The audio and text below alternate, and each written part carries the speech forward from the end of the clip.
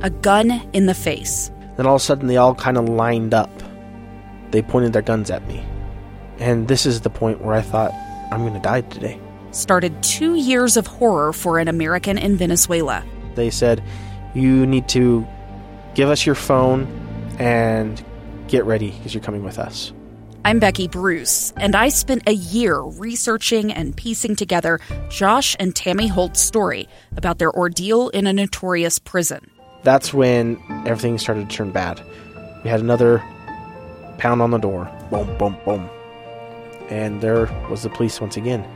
You can binge all of the episodes of Hope in Darkness on kslpodcasts.com or wherever you get your podcasts.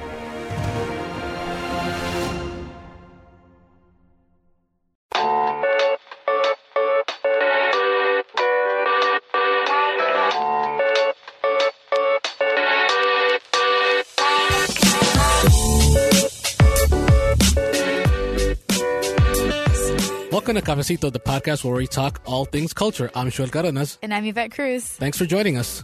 Today we're talking a certain happiness course, and we're also talking about Latinos in entertainment, and is it improving or not that more Latinos are on TV and movies? So let's get started.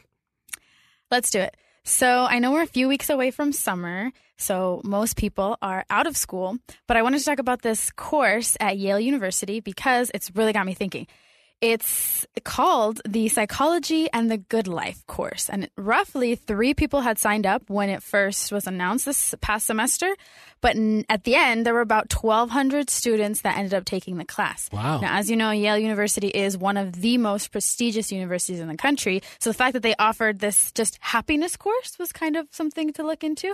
And what the course is, basically, it's taught by Lori Santos, who is a psychology professor, and the head of one of Yale's residential colleges. Now, the whole point of the course is to try to teach students how to lead a happier and more satisfying life in twice-weekly lectures, or I guess that was the whole point of the course. It's already over.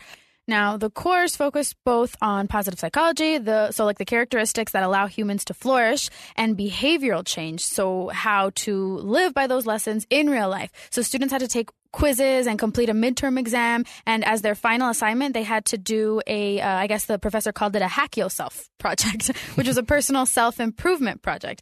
A lot of people probably took this course. I don't want to speculate, but a lot of people probably took this course because they thought it was going to be an easy right. A class or easy just kind of get through class. Yeah. A lot of people probably also took it because they wanted to learn how to lead a happier life. And if you think about it, Yale, again, one of the most prestigious universities in the country, is 1, not easy to get into, and 2, not easy to get through once Absolutely. You're in. It's very, very hard work. So big respect to the people who can get in and complete their education at Yale, and anybody else who's completed an education. It's hard, people. But I guess to open up this conversation, what do you think about a happiness course? What are your thoughts? Would you take one? What would you expect to get out of it? Let's just get started and tell me what you think. I think for me, would I take it? Yes, I would take it. I would go into the class thinking, okay, and I hope this isn't the case for some people. And if it is, it's fine, because I understand people. Sometimes we're looking for answers to some of life's questions. I know that sounds like really philosophical, but it really is the truth. No, we are. And so my hope is that somebody doesn't go into the course thinking, okay, this is going to solve all of my issues, or I'm going to be happier, especially if somebody is dealing with something as serious as depression. I hope nobody's going in here thinking this is going to just help me feel better. I mean, it could help in some instances, but overall, I think it could be something just kind of to tell you where you need to go to eventually find a place where you can be helped at. So that would be my first thing. I would go in thinking, okay, what is it that makes not just myself happy, but makes certain people happy? That's what if I just only looked at the syllabus or just heard about it, that's what I would think and go into it.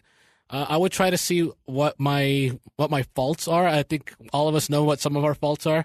Sometimes we don't notice what our faults are. Somebody has to point it out to us that we're doing something wrong, or that we're doing something that is not necessarily helping us. Like some people, for example, maybe they make too many self-deprecating jokes about themselves. Yeah. And maybe somebody needs to point out and say, hey, you kind of always do all these jokes about, your height, your weight, your whatever. Maybe that's not necessarily the most positive thing to do, because in a way you're kind of hiding it. I mean, that's what I've always heard. So that's what I would at least expect at first. I would expect that to be there. I would expect there to be some element of fun, obviously, because you're learning about things that are supposed to be positive. I mean, this is supposed to be a positive course. So that's what I would be going into it as a student, looking into it.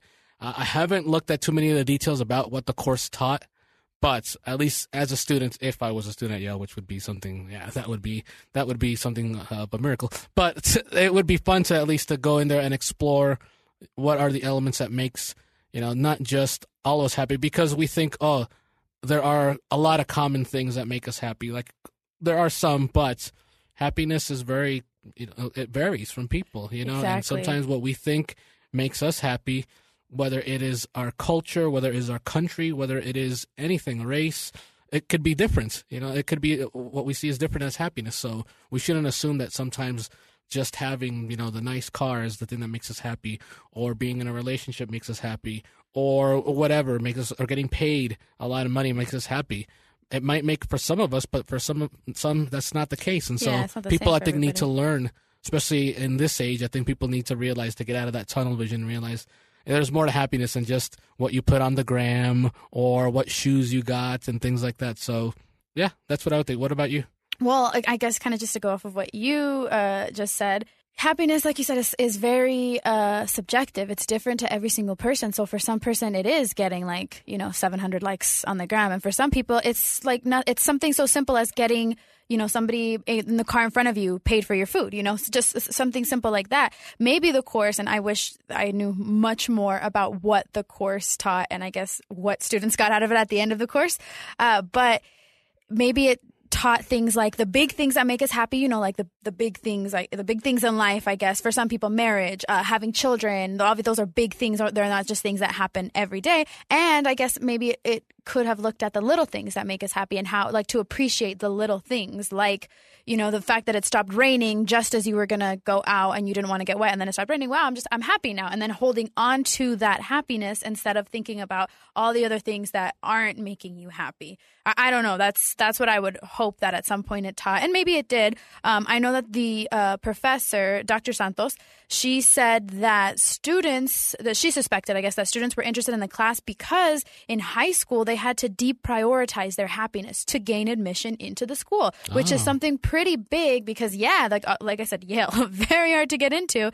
And so it takes a lot of work. And maybe they are deprioritizing their happiness and just the little things, or maybe, hanging out with their friends or going to a basketball game because they have to study, because they have to get amazing grades to get into the school. And then once you're in the school, you're probably also deprioritizing a lot of other things that are making you happy because you're trying to survive. And that isn't just happening at Yale. That's happening at a lot of universities and for a lot of people, even not in school, people who are working, who are deprioritizing their happiness because they're trying to accomplish something else, which also may make them happy. But, just in everyday life, the little things that make you happy, you're kind of putting that all aside. And sometimes it is the little things that make the big things. And so, and I'm not an expert. I'm happy sometimes. I'm not happy other times. And so it goes back and forth. I definitely would take the course. Yes, because I would hope at one point that it would be a little bit of a lighter load than all the other classes that are in school, but also to gain some insight into happiness and to how to, I don't think you have to teach somebody how to be happy, and I don't think that's what the course was doing, but just teaching or learning more about holding on to happiness and, how to make a good situation or a bad situation into a good situation, and maybe a good situation into a better situation. But just, I guess, appreciating what is the now that makes you happy. This actually reminds me, and this is kind of going off topic, but it'll come back. This reminds me, Jada Pinkett Smith has a talk show on Facebook. It's called the Red Table Talk, and it's really cool because it's a multi-generational show. It's a multi-generational show, and she does it with her mother and her daughter, Willow Smith. And so the three of them sit around a red table, and they just talk about different issues. It's like, they have short episodes. And there was this one episode that I saw because she had Gabrielle Union, the actress, as a guest, and they were basically patching up their friendship and talking about other things. But Gabrielle brought up a really interesting point that I even ended up talking to my friends about because we were just all so kind of interested in it. She said that she had a life coach at some point, and the life coach was teaching her how to be better and how to, attain what she wants and just kind of achieve happiness. And she was boxing one day, and she's talking about how she was boxing, and the life coach, and I can't remember her name, but she's a pretty famous life coach from what I gathered in the interview. She works with a lot of celebrities, and she's an actress. I'll get the name later. No, but right. she asked her, what makes you happy, as she's boxing. And so she's trying to think what makes her happy. And she can't think of anything. So she's like, butter.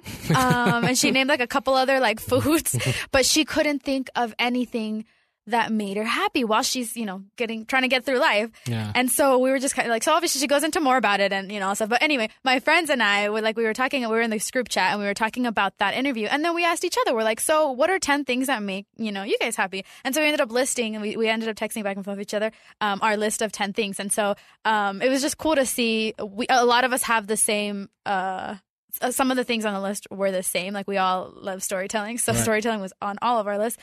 But one of my friends said candles, like candles during the rain make her happy. The other one, just rain makes her happy. All of us, family and friend time made us happy. And so just, it was cool to think, because I guess when you're living life, you forget to enjoy happiness. Like you are just always thinking about the next step. Most people, I guess, and I'm guilty of this too. You're always thinking of the next step and what's going to make you happy. Yeah, I'm happy now, but what's going to make me happy later? And what's going to keep me happy? And you forget to just enjoy like you're happy now. I got a free cupcake. I'm happy now. This isn't going to solve all my problems all the time, but right now in this moment, I'm happy, and happiness comes and goes. So let me hold on to it.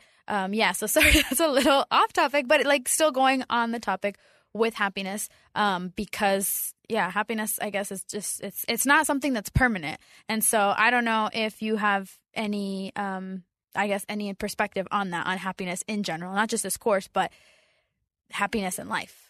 No, I agree with you what you said. I've caught myself several times just kind of going about every day, and there's some days that I've just gone and I'm like, I feel satisfied in what I've done as far as my work and things like that. But can I say that I was truly happy? Maybe. I think about it and I'm like, I guess I was happy. I guess I was happy because I got done with my task. But I don't. There's been times where I've caught myself where like, I guess I did okay. And in my mind, that equals to I didn't have a very eventful day, and I wasn't necessarily maybe that happy. Mm-hmm. I just wanted to get by, and that sounds terrible to say, but I think a lot of us sometimes we just try to get by. I think as you get older, you begin to search for those little things. I think when you're younger, and that's not saying that young people cannot, obviously, and I don't consider myself old, but as somebody, I'm 34, so I'm beginning to realize, okay, now it's like I need to take advantage of those moments of happiness there, because I didn't have time when I was in college, kind of like what you said, because I was trying to get by. Right, and there's the goal. Right, and then after I got college, I need to start working on my career. So the goals again, and just kind of focusing. And yes, there were pockets, I call it pockets of happiness. Yeah. Like there were pockets of happiness, but if you were to ask me to list things off of like, okay, can you recognize all the moments of happiness? I hate to say it, but it's true. A lot of it revolves around, well, I got this job, or I got this freelancing job, or I wrote this article. And those bring us moments of happiness. Yeah, and you should be happy with those things. But it's not necessarily something that's outside. It's still wrapped around a certain task. And not saying that can't bring you happiness, but that shouldn't be everything. And for a lot of years, that was for me. In my case, like that's the thing that made me happy, was writing and doing all this. And spending time with family makes me happy, but there were moments where I felt better accomplishing those writing tasks and those job tasks than, like, those were more memorable to me than the moments that I would spend with my family during those years. And that's terrible to say, but it's the truth. Like, that's the way it shouldn't be, at least in my opinion. Like, you shouldn't value your work over, your family. But I did for a long time because I was just hungry. I was just starving to get there. And I think, a lot of people, and it's not just a young person thing. This happens to people also older as well, that they're still focused on work and workaholic and all this stuff. And, sometimes it's not even just work. Sometimes it could be they're passionate about their hobby. And I think there's a greatness about being passionate about something that's extracurricular. Like, I think that's fine. However, if it's stopping you, if you're kind of in that tunnel vision and you're not seeing that perspective, that's where I think it gets to a little bit of a worrisome zone there of like, okay, are you zoned out? Are you just so into this that, it makes you happy, but like, what else? Like, what you're just satisfied because you accomplished it, or are you satisfied because of the journey that you got there? Because I think sometimes that's the difference. I think sometimes we're just happy to, we finished this, but were you happy with the journey? Maybe not so much. Maybe you're just happy because in that moment. Well, also sometimes maybe the journey was difficult, so you're not happy with it, but now you're happy that, True. or not even difficult, but the journey was just I don't know, maybe it was just a bad journey. Could be. But now you're happy that it's over, or Right. that the journey's over and that you accomplished something. Right. Or I don't know. Sometimes I know for some people, sometimes the journey is the happy part, because then, you're sad after because it's over. The journey's over. And this could be talking about anything. This could be a road trip somewhere. Mm-hmm. This could be, how like sometimes you're happy because, you're like, let's say you're going on a big vacation. It's like 10 days away. So you're happy. You're just in a good mood because you're like, oh, 9 more days. And then you're happy on vacation, and then the vacation's over. So now what? But just going back a little bit, I wanted to ask you, would you say, though, that what made you happy before is different from what makes you happy now? Yes. Okay. Yes, I definitely. So I think I now have much more perspective, even though, the argument could be made that I'm a little bit busier when it comes to work, in the sense of, but just like during my shift and things like that. But yeah, now I have much more perspective, and who knows, maybe in 10 years I'll have a little bit more perspective. And then I'll think, well, back when I was in my 30s, I was much more busier than I thought, or when things change. Happiness, subjective, it could change. Yeah. And I could look back and say, maybe this was, I was thinking a little bit differently. I think back to when I was 24, and yeah, things are a little bit different. My happiness, what I thought was at 24, is a lot different than now at 34. And I think that's okay. I think there's nothing wrong with that. That's just part of growing up. That's just part of life, of it's okay to change things up of what makes you happy. I think there are some cores that are still always going to be there, but hey, sometimes, like I'm a big fan of soccer, for example. Mm-hmm. Maybe in 10 years, I don't even want to know anything about it. Like I'm done with it. Like it doesn't make me happy anymore because, let's say it reminds me of my days when I used to freelance, and that was really busy. And maybe I'm just like, you know what? I don't want to. Yeah, I'm done with that, and that's fine. It's okay to make things that make you happy. Even a week ago, and it doesn't make you happy anymore.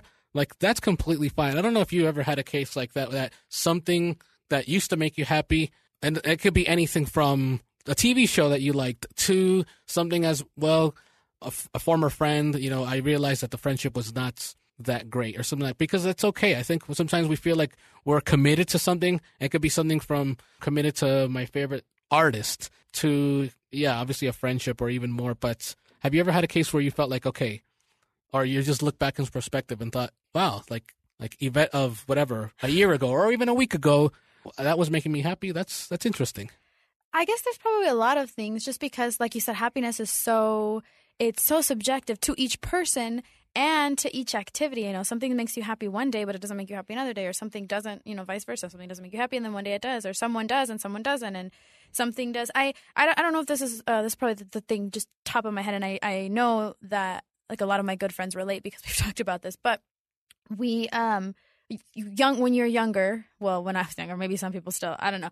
And I'm not even that old. I'm still pretty young, but younger, like post 21, right? Post 21, or around that age, going out a lot, like out, staying out late, like that made me happy just because, and now I think about it, maybe it was probably just the fact that I was with my friends that made me happy, not so much the going out, but I guess it was all intertwined together. So it made me happy. Now, going out, and not that I don't go out ever, but going out like I used to doesn't make me as happy as it used to. Spending time with my friends still makes me happy, but spending time with my friends at home, or just a much more relaxed night versus those nights where we'd be out way late and all this stuff went down. It doesn't make me as happy, but because things have changed and because I've changed, and it doesn't mean that I never want to do it. It's just I don't feel like I'm going to get like if I am thinking, it's not a priority anymore. Right, it's not a priority. It's not, because it's not a priority of happiness. I will still be happy for the most part because happiness comes and goes. I'll still be happy if I don't do that thing. And a lot of my friends are on the same page. Like, we just don't want to do that. Just go out as much. Like, I'm trying to like explain this without saying something that I'm not supposed to say. No, but I kind of know what you mean as well. Like, kind of, I don't know. It is a different vibe, and some people, especially for the younger people, they think, oh, well, that's just part of getting old.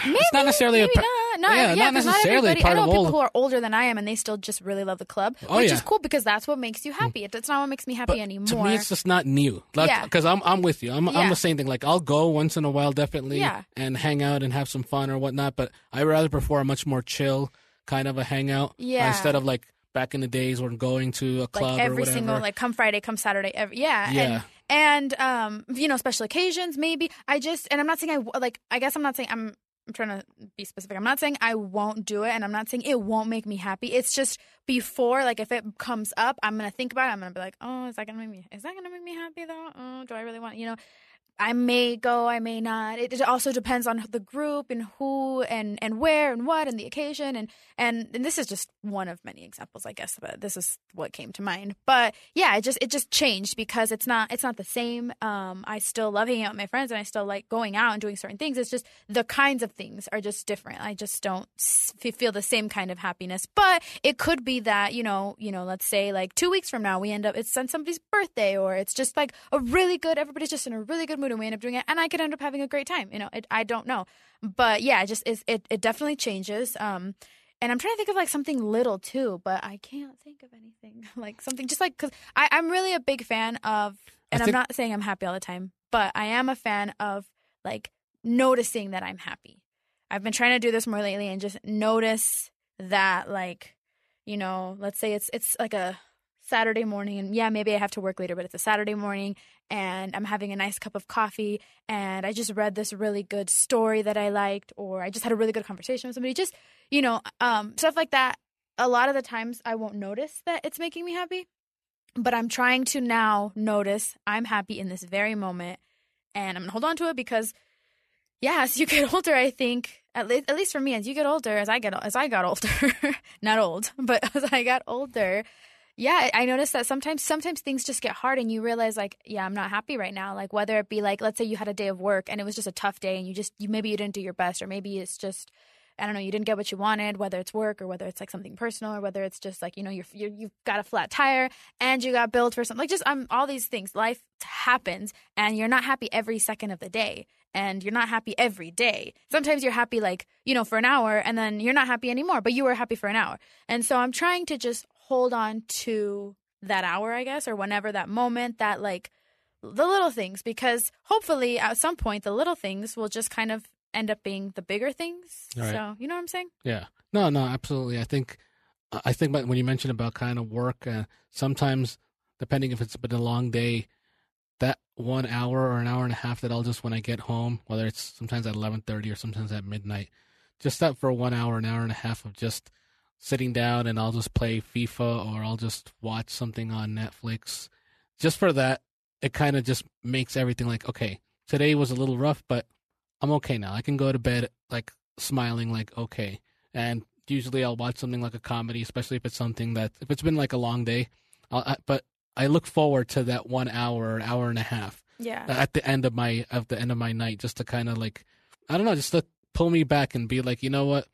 Things will be okay. Like, today was a little bit rough, but you know what? Overall, we can't complain too much, and it happens. Tomorrow, hopefully it's easier. If not, we could still probably go back to that 1 hour, and in the long term, it'll be all right. And so sometimes looking for those small victories, as it's important. I think people need to look at it. And as I've gotten older, I've noticed that those little small victories. That's why sometimes I'll say, hey, it's a nice day out there. And that sounds like really cheesy, like everybody says that. But like, I'm happy when it is sunny out there. Like, I do like it. I like it when the days are longer, kind of like how it is now. When it's like 9 o'clock and it's still right and outside. So like, I like that. Those little things make me happy. That's why, like, good. Myself and one of our colleagues as well, we always laugh and say that one of our favorite days during winter is December 21st, because it's the shortest day of the year, because that means every day after today is going to be just a little longer, and that makes the day longer. And so little things like that, it's like, those things make us happy. And I think people, especially for young people listening, I'm not saying you need to do that right now. I mean, you could if you want to, but as you get older, you're going to begin to notice those things, because especially with how much we're overwhelmed with everything, whether it's work, whether it's school, whether it's even social media, it's those things that kind of put the little smile on your face and hopefully will pull you back and say, despite all the drama that could be happening at work or at school or everything else, those stressful things, you can have this moment, and then that moment will put things back in perspective. I agree. One of my favorite things that I've ever heard is about happiness, and it's from one of my favorite shows. and I'll just kind of paraphrase what it was, but it's that people think of happiness as a destination a lot instead of a mood, which is what it is. So people think that, you'll get that car or you'll get that house or you'll get that job or that person that'll supposedly just fix everything and make us happy, but it's not a destination. It's a mood. So it's like being hungry or being tired. You're hungry, you're tired in the moment, but you're not going to be like that forever. So maybe if people just thought of happiness as a mood, something that comes and goes and that you should hold on to when you have it, if you want to, then maybe people would be happy more often. And so that's something that I think of either when I'm happy or when I'm not happy. I just try and put it in perspective, and sometimes it helps.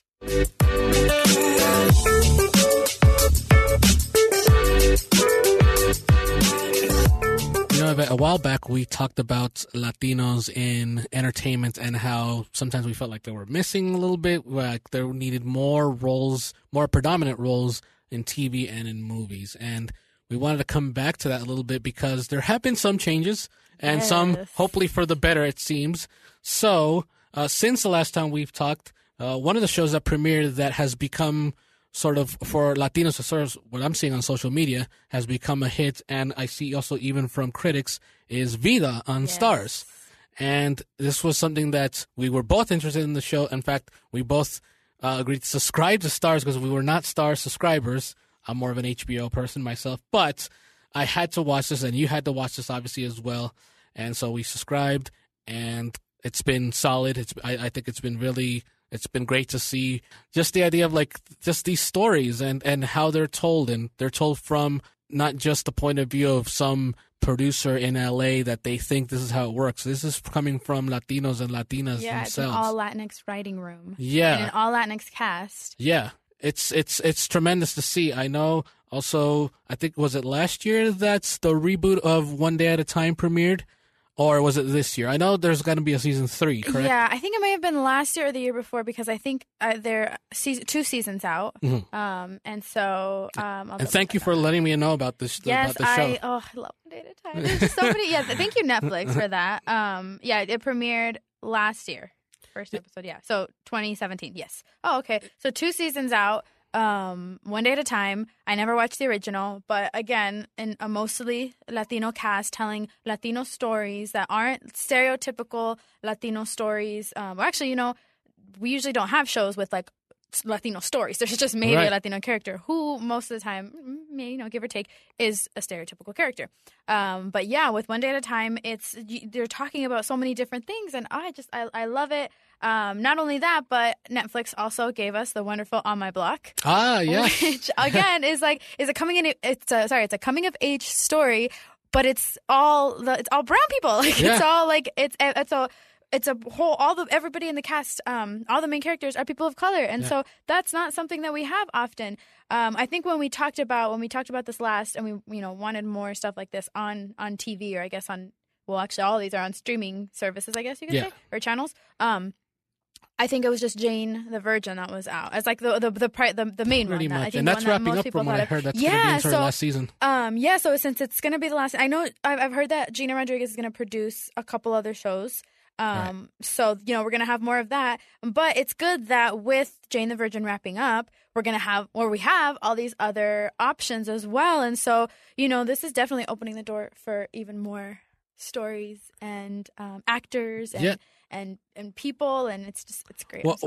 One thing that I wanted to ask you is, do you think that now Hollywood has not only the demand has been there for years, so it's tough to say, oh, they're finally listening to the demands, because the demand has been there since like the 90s, maybe even before then.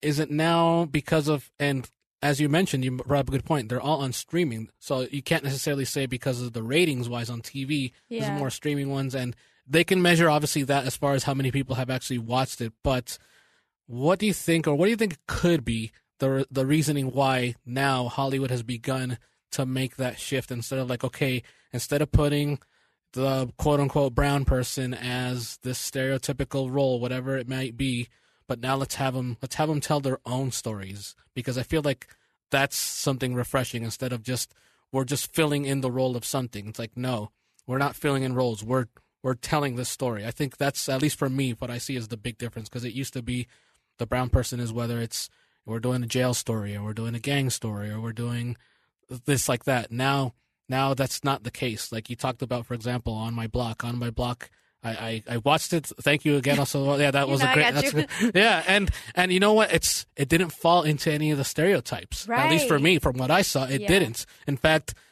one of the characters that kind of went the opposite way. Like they kind of went the opposite to not make it into a stereotype. Yeah. One of the friends. Yeah, with the African American friend. I think a lot of times we see a lot of the role of an African American high school student as we've seen it as, oh, they're the cool kid, they're this or whatnot.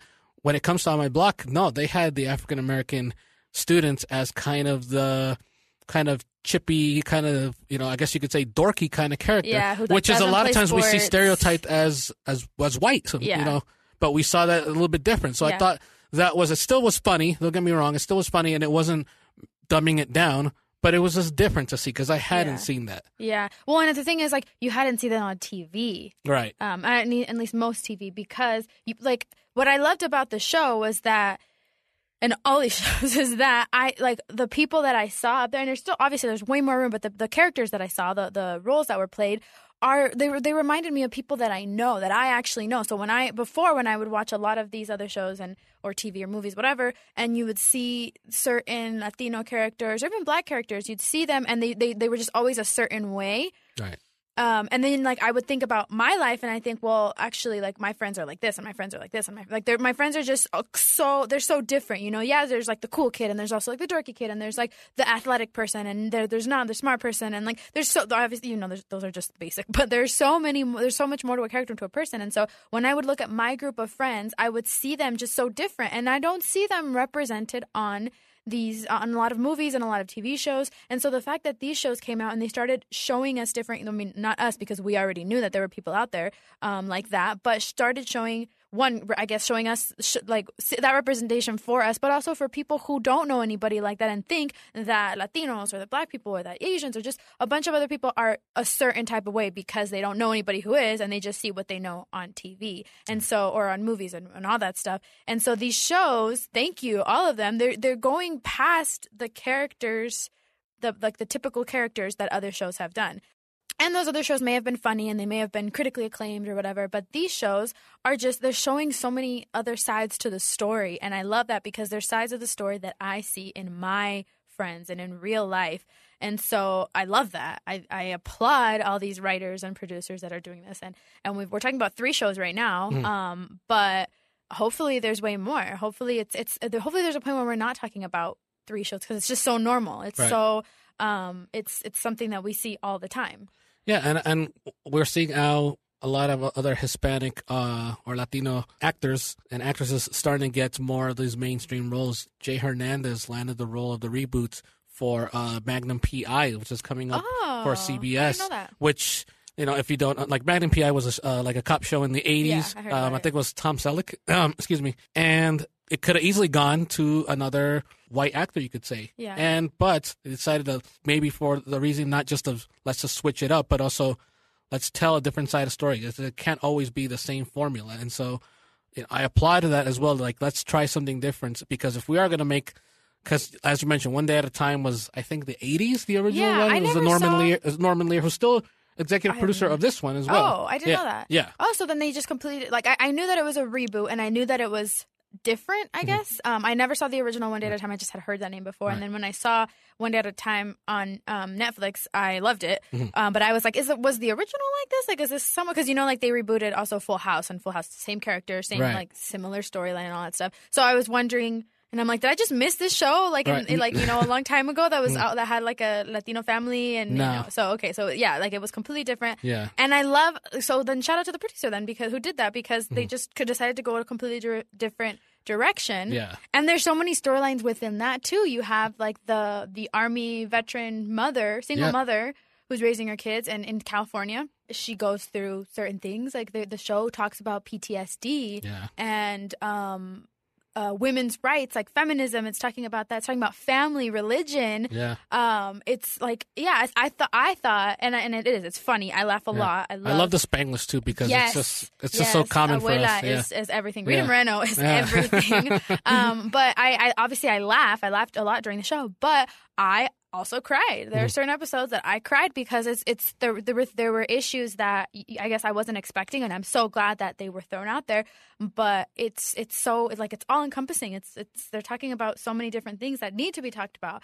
I love that. Obviously, on my block it's more of a coming of age story, so I laughed a lot during that show. But I kind of feel it's like I don't know if you remember this show. This show was on like when. I remember it was ending actually when I was a little kid, but I remember seeing the repeats because I think they aired it on Nick at Night. The Wonder Years. Ever heard of the Wonder Years? I did hear. I think it I was watched like late. an episode It was or late two. '80s, like to early '90s. Savage, but it was like a Fred Savage, coming of Yeah. age one, like growing up, and I think it lasted like 7 years or something. Yeah, like that. I remember. But he was in love I with have the that girl. similar vibe of that. That's how at least Okay. I see it as well. It's like growing up, but like I think the huge difference that not that I've been in like their studio or seeing them write it, but I think the huge difference in having Latinos and Latinas write these stories instead of just assuming and it's perspective and it makes a huge difference to have them saying like, no, we would not do this like this. We would do this like this, and having that authentic. That authenticity is huge because then it becomes more believable. It becomes more like some shows I know, like they take us somewhere else and we're not supposed to we're okay if we don't believe that this wouldn't happen or whatnot. But when it comes to, I guess, if I'm seeing a story that's supposed to represent who I am and who my friends are and who my familia is, I want it to be as real as it can get. And I'm happy that these shows have done that. Yeah, and I actually like when you mentioned that you kind of got like the Wonder Years vibe. Because I told all my friends to watch the show. One of them I think had told me to watch it, and then after that I was like texting people here and left and right, like, hey, have you watched On My Block yet? Watch On My Block because we need a season 2. Yeah, we did. So, yeah, and a lot of people like started watching it. They loved it. I would like when I described it to them, I don't know why, but this to me was the vibe that I got the explanation. I said it was basically like Dope, the movie Dope. Yeah. And meets the Goonies. Oh, yeah, okay. Like the movie. That's just the vibe I got, and I loved both of those movies. But I love that's like that. I don't know, just for some reason those are the vibes that I got from the show. And obviously you have like the characters. I love the characters. Ruby is everything. And if you don't know who we're talking about, definitely watch the show because you too will love Ruby. Yeah. But it's just and also one of the big storylines that I loved is that you've got. You're talking about stereotypes and we have like gang stuff or we have like prison stuff. That stuff does happen, yeah. So it's not. I wouldn't be upset if I saw it in a movie or in a show. It's just if that's all I'm seeing, that's when I'm like, okay, there's so much more than that. So in this show, you do have the whole like gang. There's like gang life is mentioned. And a little bit, somewhat explained, and so you have, it is a reality. It is. It's definitely a reality, and so you have like the brother, Caesar's older brother, who is like one of the OG cholos in the like barrio, and then you have one of the main characters, Caesar, who is torn between what he wants and what is expected of him because of his family, and so he just wants to go to school, like he just wants to like be. He doesn't want anything to do with that life, and so it's interesting that you're seeing that point of view, and then with him and his like friends, and them going through their little like adventures and like their everyday life, and it's great. We need more of this, but I'm so glad that we have this now. Do you think that we'll eventually, because as you mentioned earlier, this is all on streaming services, or this is all on quote unquote cable ones? Is Stars? It's because Stars is a channel. Stars is a channel. Stars is like an HBO. Okay, it's its own. So it's like a. Yeah, it's its own like a. Is it like a network? Yeah, it's a HBO's network, but it's like the third. It's like a different tier of it. Like okay, like it's not like just on everyday like. Yeah, it's not an everyday cable. This is one of those premium. That's the word. I'm like, we're paying for Stars it's now. It's a premium channel, like HBO, like Showtime, and Stars is one of them as well. Okay, but I will give a shout out to Stars as well because. They have been taking more risks from what I've noticed, and I'm not a subscriber. I just barely became we both became subscribers. Yeah, for Vida. But for that, and then also they did I think Power with 50 Cents. They've done they've taken more of a risk when it comes to some of these other shows. And not that HBO or Showtime necessarily haven't, but Stars has been a little bit more aggressive from what I can see. What I wanted to ask you is, we've seen it all on premium based cable, or we've seen it on Netflix, like something like a subscriber, but we're still lacking it on basic network television. I mentioned the Jay Hernandez one, Okay. but we're still, that will be its own separate role, as a cop or whatnot. But we're still not seeing the and Latino family. The Gina Rodriguez shows. I'll double check right now, but I think it was maybe CBS. It is CW. CW. Okay. CW. Okay. So what do you think needs to happen for that to show on just basic broadcast ones? And the reason I ask is because there are some people who cannot afford getting HBO and Stars or even Netflix. You're right. Depending on the budget, they just air. They're just watching what's on free TV, and on free TV they're not able to see these stories. But it's 2018. Shouldn't we be doing this by now? Shouldn't we be at least taking that risk? Is it just not profitable, or what's what's the because I hate to say that money is important, but for a lot of these networks, money is important. Maybe because I don't know. Right now for the people who can't afford and I mean I low-key can't even afford all these other ones, but for people who just want to see it like you said on basic television, basically all you have is Telemundo and Univision because those are channels that you don't have to pay for. Am I right? Right. And those are predominantly Spanish speaking, basically mostly Spanish speaking channels. So all the content is in Spanish, which is fine if you speak Spanish. A lot of Latinos don't speak Spanish, or they speak very little Spanish or broken Spanish or Spanglish. And so, like us, maybe you and I, obviously we speak Spanish, we can understand those shows, but there's people who, second generation, third generation, fourth generation, very much identify with the Latino culture, but don't speak Spanish. So there's, you're not seeing those shows for them, or they're not seeing those shows without having to pay for all these other subscriptions. Maybe the shows will just eventually have to see that all these other shows are getting successful, and all these other companies are getting more attention and just getting more following, more loyal people because they're getting the content that they want. So hopefully these other channels will start, saying, hey, we need at least one show for different audiences. So let's get that one show, and then from there we need more. I don't know if that's gonna.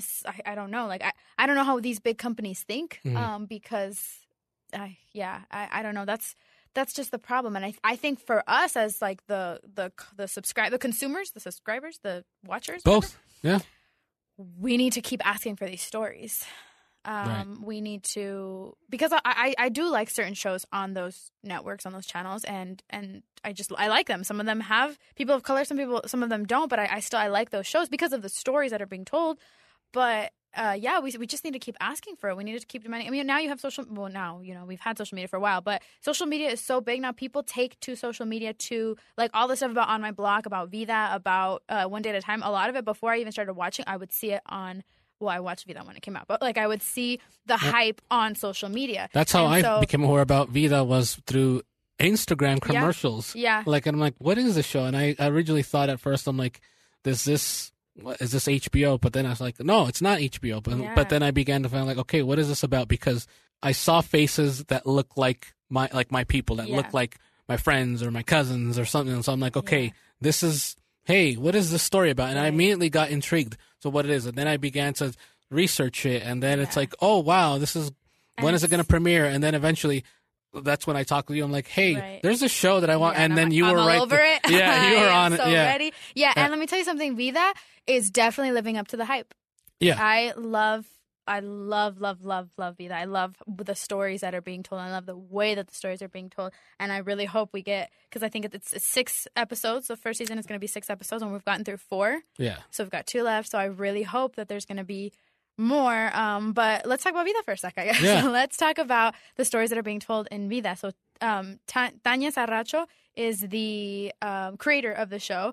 And then also when you watch it, I don't know if you watch, because I don't watch it on TV. When you watch it on the app, she comes on at the end of every show, and she kind of does a recap. She man, I want to get inside of her mind, because this show is amazing.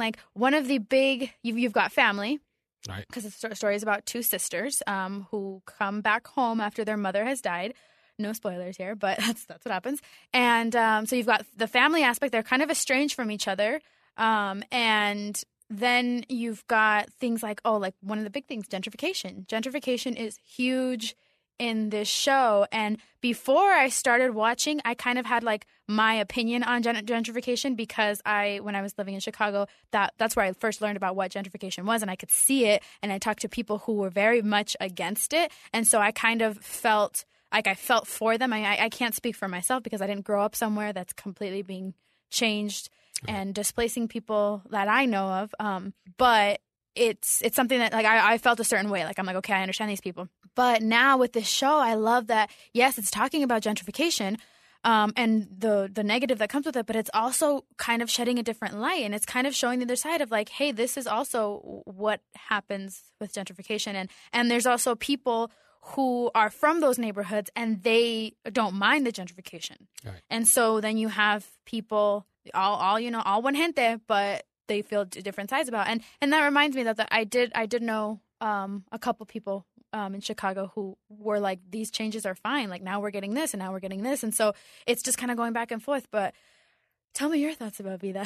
Yeah, no, I think just the different aspects of the dynamics of the relationships, even amongst the sisters. It has two sisters are the main characters, quote unquote, if you will, of it. And for me, just the familiarity of some of them, I see like even with some of the traits of like, with Emma and with Lynn, like I see some of the traits that I have personally. Like I see sometimes in some of the characters, maybe more so with Emma, like being strong, being like, okay, we have to get the job done. And with Lynn, it's more of a fun, and it's more of a like, I'm okay with like just the way kind of what life throws at me. Whereas Emma's more of like, no, we gotta like grab life by the horns and just go from there.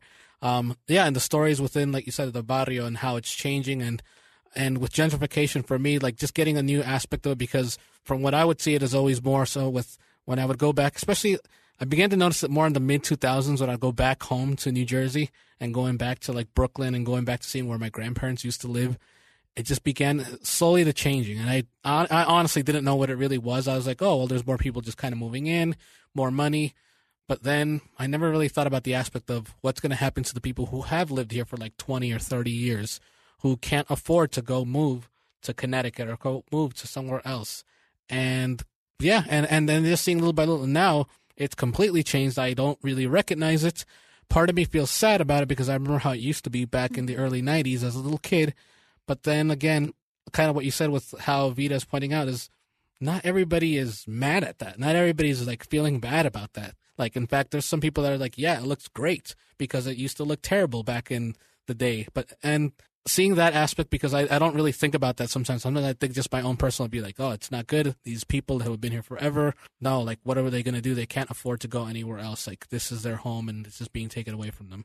But there have been definitely a lot of moments on watching this show and Vida that I think back, I'm like, well, it's not all that bad. And I just need to open myself up to the idea of like, okay, I hate to say this is part of the process, but if it's going to help improve the economy there, yeah, rent is going to go up. That's the unfortunate part of it. But it's really helped me just think a few things about that. And then just, I like the fact that it doesn't feel, at least for going through these first 4 episodes, it doesn't feel like anything has been forced or has it like that I can't believe it. And I appreciate that. Yeah. Because there have been a lot of times where I've seen shows, and not just with involving Latinos or Latinas, but it could be, African Americans. Sometimes I just feel like, no, that really wouldn't happen. Like, I can't necessarily believe that. So now you just kind of lost me a little bit there. Mm-hmm. With this one, I don't want to feel like, I don't want any make-believe here. Like, I want Vida, or I want On My Block, or I want, One Day at a Time. I want it to be a representation of life as a Latino, as a Latina. And they've done a very excellent job of maintaining that, of holding that down, where you have different emotions and people have the right to change their mind. I think we don't see that a lot with shows that like we just see one character stay the same and they stay the same. And now that's changed. Yeah, there's like room for growth within the character. Yeah. And like the big thing about Vida, I feel like it's a story that I haven't seen. Like there's nothing, at least anything that I can think of, there's nothing that I've seen that is this story, the 2 sisters coming home after their mother died and dealing with, if there's something else out there that I missed, then yeah, I'd love to know. But I love that this is like anything I've never seen. It's unlike anything I've ever seen. Right. And there was, as we were talking about this, I don't know why, I don't know if I mentioned this when we talked about a while back about this whole topic, but the only other thing that I remember, again, is on a streaming services, Hulu created, I don't know if you ever watched, but Hulu created Islos. Did you ever watch Islos? No, I did not. It's basically, it was about also like pretty much all Latino cast. And they were in high school, so it was Islos High. They went and they were living in East Los Angeles, and so you were seeing those stories. And this came out a couple of years ago. I just kind of binged it, and I loved it because again, it was like one of the first things that I had seen in a while that it was like all Latino cast, and you had Spanglish in there. You had like, you know, they were dancing. They were, you know, there was the family shop and all these things that were changing. But that again is a streaming service thing. It wasn't on actual like TV, and a lot of those actors went on to do a bunch of other things. So I think that's awesome. So now when I see them, I'm like, oh hey, that person was from Islos, and so I think that's awesome. Right. But still, like that story, it was a little bit coming of age because they were in they were in high school and they were trying to get through things. And I think there were 3 seasons total, and then I think there was like the final one was like sort of like a movie, like it was just like one whole thing, but it was great. I loved it. But with Vida, still, like I haven't seen a story. I just wanted to mention that really quick. No, because I wanted. It's great because now I'm gonna check it out as well. I didn't want to leave anyone out. It was Hulu created it, so I think it's still on Hulu. I haven't checked them out, but now I'm gonna maybe want to go back and watch it again. But yeah, with Vida, I haven't seen anything like this. And obviously I have a sister, so, you know, certain things I can relate to, and obviously it's still a different story. But, and you even have like one of the other issues, I mean, I wouldn't say it's like a whole storyline, but it still comes up. Like there's such a thing as Latinos who don't speak Spanish, which we do want to talk about in the future. Yeah. But one of the sisters doesn't really speak Spanish. The other sister went out and learned Spanish. So she even says it like because I guess their mother spoke like Spanglish, broken Spanish, or however you want to call it. And so one of them went out and actually learned Spanish so she wouldn't speak Spanish like that. And so that's also something that comes up within our community, and people who do speak Spanish and don't speak Spanish and speak Spanglish and understand certain things and can't communicate with certain family members because of that. And so I love that it even in like one scene, you know, where they're having lunch, that comes up. Like there's so many things, and I'm still excited. There's 2 episodes left, and hopefully there's going to be more. But I love that they're doing something that hasn't been done before. And there's obviously so many other issues within the show. We're not going to give them all away, but it's great. I'm loving all these. Vida, one day at a time. Yeah. For anyone who's forgotten, Vida, one day at a time. And just on my blog. Yeah, and for those listening, this is if you're Latino, Latina, you're gonna enjoy these shows. But if you're not Latino, you're still going to enjoy these shows. Like, it's still relatable. You're still going to understand it. Yeah, you might relate a little bit more if you're part of the culture of it. But and you might not. If you're part of the culture, you might not relate at all, but you may enjoy the storyline. You still enjoy the story. Same as if you're not Latino or you're not, you know, of color. Like you probably will. You'll still enjoy these shows, and you're going to get a different perspective because I can guarantee you're not seeing characters like this on TV. Hopefully, you know characters like this already, but. Yeah, so it's going to give you something different too. I think there's room for everybody. It's great. Yeah. I'm so excited. Season 2, please. All of them. Please. Well, 3 for one day. Well, yeah. 3. Well, that one day at a time is getting season 3. That's right? a lock. Yeah, that's a lock. And for then next season year. 2 of On My Block is already a lock as well. That I don't know. No, it is. Is it really? Yeah, it is. A while back they announced that they're really? season 2. Oh, okay, yeah. good. Now, See, all those people I made you just watch. made my day now. Yeah. Oh, thank goodness. Oh yeah. Oh yeah, I did not know that. A few weeks ago, a month ago. Yeah, it was a while back, but right. they're doing that one, and then must obviously be that. That one is still to be determined. I was looking it up even. Just like earlier today, just to try to see, and then and I don't know how early, like because it's not. I don't know when networks or whoever decides, like at what point they're like, okay, it's time. Sometimes they go after the second episode, depending on how they do. Oh, okay, but so it could be any time. Okay. Well, you know, obviously we'll keep it posted. But these are just such good. There's just, and then obviously, you know, like I said, we've got the Gina Rodriguez that she's working on certain things, and so we're gonna have more. Yeah. And I think it's great because it's just opening the door for more stories. There's so many other stories to tell about our generation, about our cultura, and about our families, and about so many other things. So there's like, you know, like I said, Vida still, I hadn't seen anything like that before. There's still so many things I haven't seen anything like, I'm sure.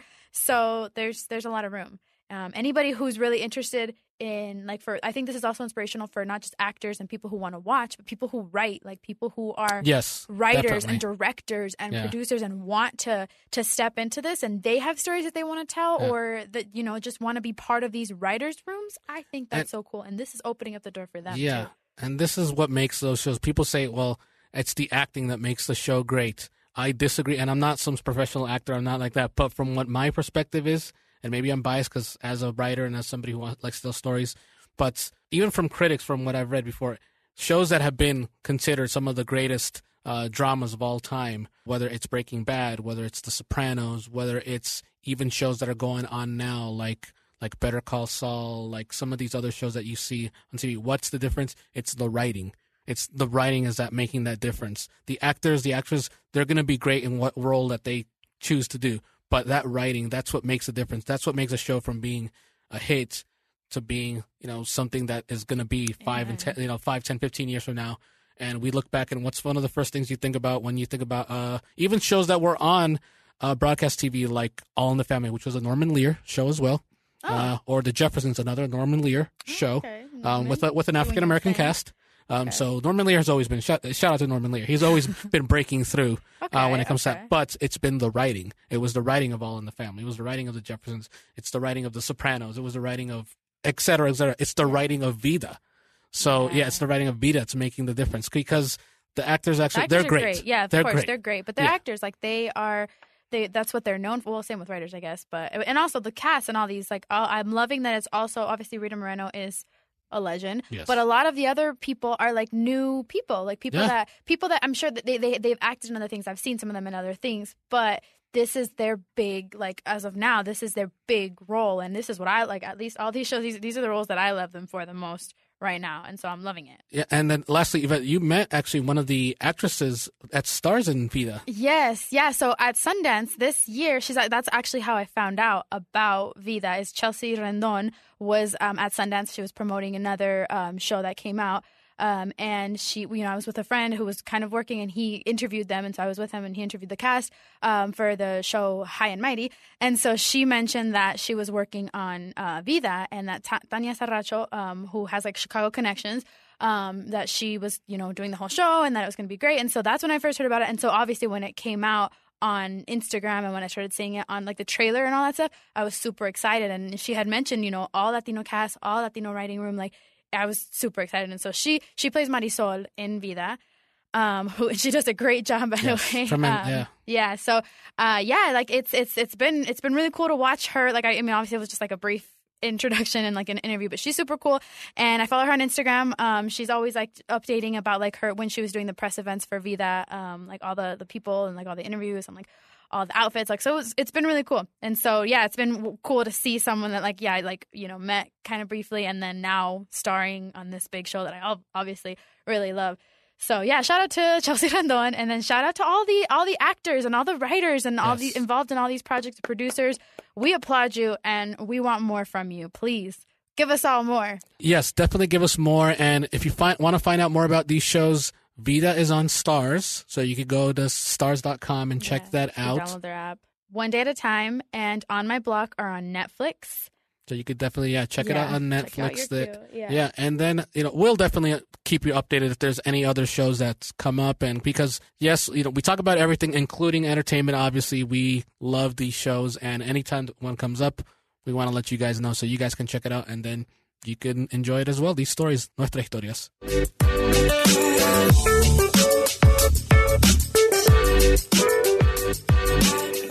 All right, well, that's our episode for today. Xoel, thank you for the lovely chat, as always. Thank you as well. And thank you, the listener, for listening, obviously. We hope you enjoyed this episode, and please don't forget to tell a friend to download and subscribe KSL Cafecito on Apple Podcasts, KSL News Radio, Stitcher. And don't forget to follow us on social media if you're not already. And if you are, well, tell a friend to tell a friend. On Twitter, I'm at Evie Cruz. And I'm at Xoel Cardenas. And we are at KSL Cafecito. See ya. Ciao.